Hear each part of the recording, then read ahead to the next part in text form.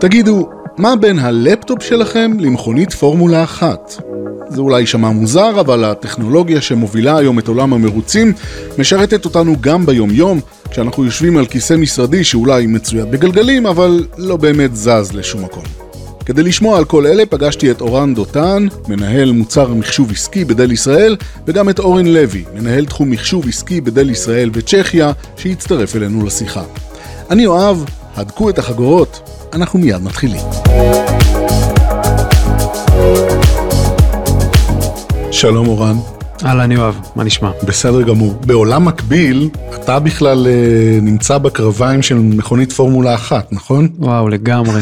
אני בעולמות האלה כבר מגיל 13, אפשר להגיד שנת 95, שעוד היו ימים שאתה צריך לחפש ערוצים גרמניים כדי לראות מרוץ, או איזה מקצה דירוג. אבל כן, מציאות לחוד אבל משהו ממך ומהיום-יום שלך נמצא במכוניות פורמולה 1 היום, נכון? כן. קודם כל הראש שלי תמיד יהיה בספורט מוטורי, כן. אבל לשמחתי דל הצליחה לחבר לי את העבודה היום לעולמות האלה. יפה. של המרוצים. איך זה קורה? דלי היום היא ספונסרית של קבוצת מקלרן, אחת הקבוצות עם השושלת המכובדות ביותר בעולמות הפורמולה 1. למי שזוכר נהגים כמו איירטון סנה, אלן פרוסט, נהגים עם שמות, היום לואיס המילטון שהיה בעבור מקלרן. אז היום דלי ספונסר, וזה לא רק מתבטא לידי הלוגו שעל הרכב, כל התכנון של הרכב והביצועים שלו בזמן אמת, הכל מנוטר והכל מתוכנן על ידי מערכות הדל פרסיז'ן שלנו, בשילוב כמובן עם שרתים של דל ועוד מוצרים אחרים, אבל הדל פרסיז'ן, הוורקסטיישנים שלנו, הם הבסיס לתכנון, לניטור ולכל העדכונים שקורים לאורך העונה, במכונית פורמולה 1 של חברת מקלרן. עכשיו, מה זה אומר? בעצם מה זה מפיק, מה זה ממצא מהמכונה הזאת, שהיא בסופו של דבר 4 גלגלים, הרבה טכנולוגיה ומנוע חזק? לגמרי, אז זה מתחיל כבר בשלבי התכנון טרום העונה. למי שיצא לראות את סדרות ה-Drive to Survive בנטפליקס, שהכניסו הרבה מהאנשים לעולם הזה. אגב. מדהים, מדהים, חוויה. אז זה מתחיל משלבי התכנון. ככל שהשנים מתקדמות, הספורט הולך ונעשה יותר ירוק, והמגבלות על הקבוצות הולכות ומתעדקות, מבחינת מבחנים שפעם יכלת לעשות על מסלול בפיתוח של מכונית, אז היום הכל עובר למנהרות רוח, לבזבז כמה שפחות דלק, להגביל אותך בכסף שהולך לפיתוח, ולכן אתה תלוי מאוד מאוד מאוד בטכנולוגיה היום. אז הטכנולוגיה של מנהרות הרוח, הטכנולוגיה של פיתוח האירודינמיקה של המכונית, והמנועים עצמם, הכל נעשה כבר במפעלים, על ידי מערכות הפרסיז'ן שלנו, בקבוצת מקלרן, וכשזה כבר מגיע למסלול, אז שם צריך לזכור שעל כל מכונית כזאת, יש 300 חיישנים שמשדרים לי בזמן אמת.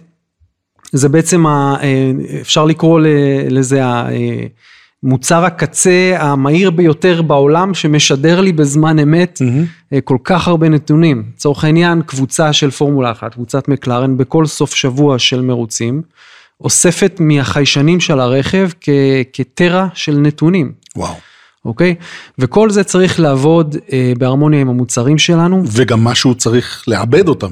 נכון. כדי להפיק יותר טוב. נכון, אז מוצרי הפרסיז'ן שלנו יודעים להגיע עם מעבדים, עם עד שני מעבדים, שכל אחד הוא 28 קורים, זה כבר כוח עיבוד מטורף, זיכרונות מטורפים עד 3 טרה, מוצרים שנבחנים לעמידה בתנאים הקשים ביותר של ביצועים, בהיי קפסיטי ללא עצירה, ושאני לא יכול לאפשר לעצמי דאון טיים.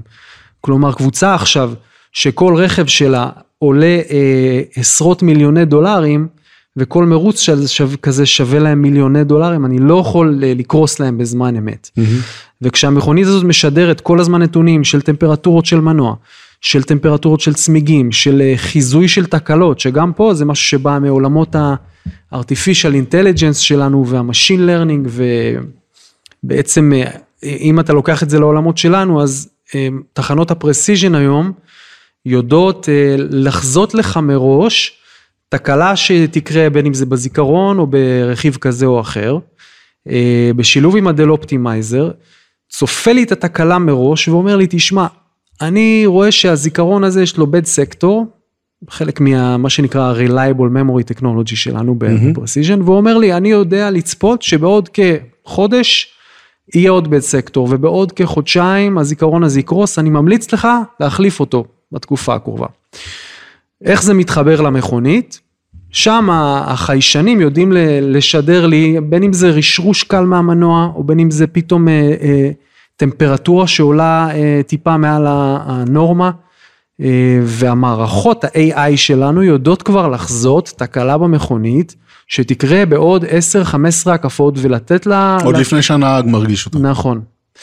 עכשיו, זה נוגע לכל כך הרבה דברים במכונית, זה יכול אפילו להיות עניין של צמיג, שכרגע הרמת שחיקה שלו לפי החיישן היא נורמלית. כן.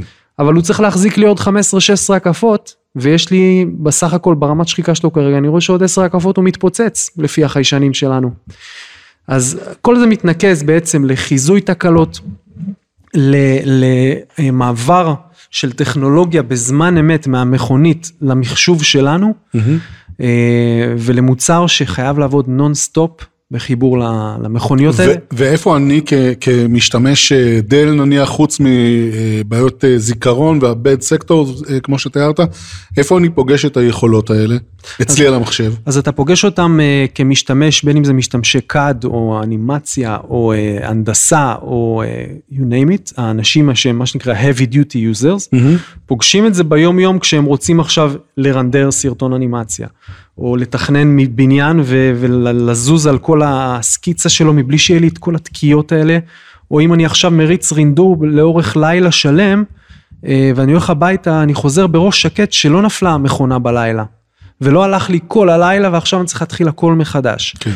כלומר, הטכנולוגיה היא טכנולוגיה שהיא עובדת, אמינות מאוד גבוהה, סרטיפיקציות שמגיעות מיצרני התוכנות, מה שנקרא ISV, זה Independent Software Vendor, שבאים ואומרים, התוכנה שלי עובדת באופן אופטימלי על מערכת הפרסיז'ן, זה הדרייבר המתאים בשבילה, ואני נותן לכם ראש שקט, סליחה. ובעצם נותן לי חוויית משתמש מושלמת, אין לי שום נפילות, אין לי שום תקלות. איפה זה פוגש אותי גם ברמת החיזוי? שוב חוזר לדל אופטימייזר, שמפשט לי את כל חיי היום-יום שלי, ויודע ללמוד אותי כמשתמש, וכמו שלמדנו כבר על המערכות האלה, שידעו כבר בעתיד להתקדם, וגם לדעת לפתוח לי תוכנות שאני רגיל לעבוד איתם בבוקר, ברגע שאני פותח את המחשב. אז היום גם יודעות לעשות לי אנליטיקה של העבודה שלי. זה ייחודי לפרסיז'ן, נקרא פרסיז'ן אנליטיקס, יודע לנתח לי את אופי העבודה שלי, להמליץ לי על דברים, לסגור לי תוכנות שלוקחות לי אנרגיה, ולתת לי בוסט לתוכנות שכן אני צריך שם את האנרגיה. על ידי מה? חלוקה נכונה של משאבים? חלוקה נכונה של משאבים, על ידי צפייה מראש של מה אני הולך לעשות, באיזה שעות אני עושה את זה. זה ילך וישתכלל עם השנים. זאת אומרת שאם אתה עכשיו תשאיל לי את הלפטופ שלך, ייקח זמן למחשב ללמוד אותי, ולהתאים את עצמו להרגלי העבודה שלי? לחלוטין. אני אישית עובד עם דל פרסיז'ן מובייל, זה יכול לבוא גם כמחשב נייד למי שלא ידע, מאוד עוצמתי. ברגע שאתה תיקח את המחשב שלי עכשיו, הוא יראה שאופי העבודה שלך הוא שונה לחלוטין, אתה עובד עם תוכנות עריכה. כמה זמן ייקח לו להתאים את עצמו? להתאים את עצמו? להתאים את עצמו אליי, למשתמש החדש. אני מעריך שכשבועיים עד שהוא ילמד אותך פרפקט. כן. כי הוא רוצה יום יום לראות מה אתה עובד, והוא יראה שאתה עובד עם תוכנות אחרות, והוא יראה שאתה פותח את המייל בשעות אחרות, והוא יראה שרוב הכוח מחשוב שאתה צריך, הולך לתוכנות כאלה ואחרות, ולאט לאט הוא ילמד אותך, והוא ידע לנתב את זה לשם, הוא יבין שמשהו השתנה פה. והיכולות האלה זמינות, אני מניח מאחורי הקלעים, כלומר זה שקוף למשתמש, באיזה מהסדרות, באיזה מהמוצרים? שאלה טובה. בעבר זה היה מוצר שהיה עובד עם מערכות הפרסיז'ן שלנו בלבד. הוא עלה כ-$250 ליחידה. היום הוא חינמי לחלוטין. כלומר, הוא היה תוספת. הוא היה תוספת, אתה רוצה להיות יעיל, שלם להיות $250 ואני אתאים את עצמי אליך. לגמרי, ואני אגיד לך, זה היה שווה כל דולר. עכשיו, היום אנחנו נותנים את זה באופן חינמי. בדל precision זה נקרא optimizer for precision, מהסיבה שיש לו גם את מערכות האנליטיקס היותר מתקדמות ל-heavy duty users, כן. ובכל מוצרי המחשוב העסקי שלנו אחרים, בין אם זה לטיטוד או אופטיפלקס התחנות, אז שם זה גם מגיע באופן חינמי, זה נקרא דל אופטימייזר, וזה גם נותן לכם את כל המעטפת המושלמת, ללמוד אתכם, את אופי השימוש שלכם, ולפשט לכם את העבודה ביום-יום. בסופו של דבר, המטרה שלנו, היא לייצר עבודה יותר נגישה ונוחה, וגם אם אתה מחבר את זה שוב למכונית, אז כשאנחנו בוחנים כל דבר במכונית, בכל רגע נתון, זה כדי בסוף, לדחוף עוד קדימה את המגבלות של החיבור בין אדם למכונה. כן. בין אם זה במכונת מרוצים, ובין אם זה במכונה שהיא לפטופ. וזה נעשה באופן מדהים, ואנחנו הולכים לעתיד, האמת, מרתק. לאן זה הולך בעצם? אם אנחנו מסתכלים קדימה, 5 שנים, עשור קדימה, לאן בעצם אותה התאמה של אדם ומכונה, לאן זה הולך מבחינה טכנולוגית? אז התכנון הוא שהמחשב כבר יהיה החבר הכי טוב שלנו, וידע כבר לעשות הרבה דברים במקומנו. למשל, הוא ידע שבשעה 10 בבוקר, הדל אופטימייזר יזכור שאני בשעה כזאת פותח בדרך כלל את המייל, ושולח דוח יומי עם נתוני המחירות לאותו ליל אתמול, מה שנקרא. והוא פשוט יפתח לי את הדוח הזה מוכן, הוא כבר ירים לי את האקסל הזה, הוא יעשה את האנליזה, והוא יכין לי את המייל עם כל האנשים שאני בדרך כלל מכתב, והוא יגיד לי, אתה רוצה שנשלח את המייל? כבר הכנתי לך אותו. אז זה הולך ומתקדם לכיוון הזה, של להקל עלינו את כל העניינים שמבזבזים לנו זמן ביום-יום, להכין לנו הכל מראש, ולפשט לנו כמה שיותר זמן העבודה, ובעצם לייצר לנו מוצר אמין שעובד בשבילנו. אני רוצה להפנות שאלה אליך, אורן. המשתמש, אמרנו, זה שקוף לו, הוא לא באמת רואה את כל מה שקורה מאחורה מבחינת איסוף נתונים ועיבוד ואופטימיזציה, אבל יש לפעמים בארגונים חשיבות לנתונים האלה, נכון? בטח. בגדול, כל הנושא של אנליטיקה, שהוא חלק, שהוא מייחד דווקא את הדל אופטימייזר עבור את תחנות הוורקסטיישן, כמו שאורן הסביר יפה, זה באמת לאגור נתונים, ולזהות איפה יש לי בטלנק, איפה יש לי צוואר בקבוק, שהלקוחות הפנימיים שלי, העובדים, יכול להיות מתלוננים, או שלא מתלוננים, הם לא יודעים שיש להם איזשהו צוואר בקבוק, ובגלל זה הפרפורמנס שלהם, הפרודקטיביות, חוויית המשתמש, שוב פעם אני אומר, מאוד מאוד נפגעת, ואני צריך בצורה פרואקטיבית כמנהל, לבוא ולשים איזשהו אצבע על זה. מצד שני, אם אני יודע בדוחות האלה אני רואה שלמשל קניתי איזו תצורה מאוד מנופחת, כי אמרתי בוא'נה אני רוצה את ה-top of the line בשביל החבר'ה שלי, אבל בזבזתי הון כסף, כי אני רואה שהם למשל משתמשים רק ב-18 ג'יגה מתוך ה-32 ג'יגה, או 64 שקניתי. אם זה GPU מאוד מאוד מפוצץ, שיכלתי לחסוך אלפי דולרים, ואז באמת גם כן לעשות את האופטימיזציה הנכונה והתאמה, גם החומרתית, למשתמש עצמו ולצרכים שלו בעולם הזה. אז מעבר ללתפור עבורי כמשתמש קצה את החוויה המיטבית, יש גם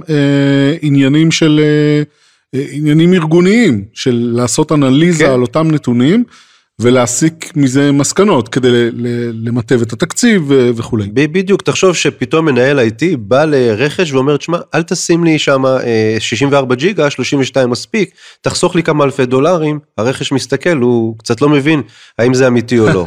אבל באמת, לקחת... הוא כבר יקבל את זה בסעיף אחר, אל תדע. הוא יקבל את זה בסעיף אחר, אבל אין ספק שלקחת את הדבר הזה, ולשים את זה במקומות אחרים, אולי באקוסיסטם, אם זה מוביליטי, אז אכבר ארגונומי או מקלדות שצריך לדיזיינרים וכדומה. אלה ייתנו חוויית משתמש ופרודקטיביות גם כן טובה יותר. טוב, לפני סיום, אורן, אני רוצה לשאול אותך, התחלנו בפורמולה אחת, אבל היום-יום שלנו זה לא באמת פורמולה אחת, חוץ ממי שצופה בסדרה הנהדרת בנטפליקס, או בתחרויות עצמם, במרוצים עצמם, אבל אנחנו מדברים היום הרבה מאוד על רכב אוטונומי, בדרגות שונות של אוטונומיות ושל, זה התחיל כמוצרים שעוזרים לך מבחינה בטיחותית, אבל מסתכלים כבר קדימה לרכב אוטונומי, איפה היכולות האלה יהיו משולבות שם? שאלה מצוינת. הטכנולוגיה בסוף מהפורמולה אחת יורדת לכביש. לאורך השנים, כל פיתוח שנעשה בפורמולה אחת, ובסוף במטרה, הרי היצרניות בפורמולה 1 זה חברות שהן מפתחות רכבים לכביש. כן. פרארי, מקלרן, יש לך את רנו, יש לך את מלא קבוצות שעברו לאורך השנים, בין אם זה יגואר כאלו ואחרים, הונדה. ובסוף הטכנולוגיה שהם מפתחים שם יורדת אלינו לכביש, והיום אנחנו רואים את זה בעולמות האוטונומיים. גם הפורמולה 1 הולך ונעשה ירוק יותר, המנועים מוגבלים יותר, מערכות קינטיות שאוגרות אנרגיה ונותנות את זה בפרץ אנרגיה למנוע, במקום שזה יהיה אנרגיה מדלק. כן. וזה מגיע אלינו לרכבים היום, וגם שם, בשילוב עם מערכות הפרסיז'ן, פיתוח הרבה של מערכות אוטונומיות, שאנחנו עושים כדי, בעצם ברכב אוטונומי, המרווח שלך לטעות הוא אפסי, אתה בעצם שם את החיים שלך בידי מחשב, והמחשב הזה צריך לקחת כל כך הרבה החלטות בשברירי שנייה, שבעצם יהיו הערות גורל על החיים שלנו. אז גם שם מערכות המחשוב צריכות להיות אמינות ללא פשרות, כמו מערכות הפרסיז'ן שלנו, שיאפשרו לנו לדעת שאני עולה לרכב בביטחה, ואני בראש שקט לוחץ על הכפתור ומגיע עד ליעד שלי. וגם שם יש היבט של ללמוד את הרגלי השימוש של הנהג, בעצם. גם שם יש היבט של ללמוד את הרגלי הנהג, לאן הוא אוהב לנסוע, באיזה מהירויות הוא בדרך כלל אוהב שהרכב, אוהב שהוא נוסע יותר לאט, אוהב שהוא מגיע כמעט למגבלת המהירות החוקית. מה מהירות התגובה שלו למשל? בדיוק.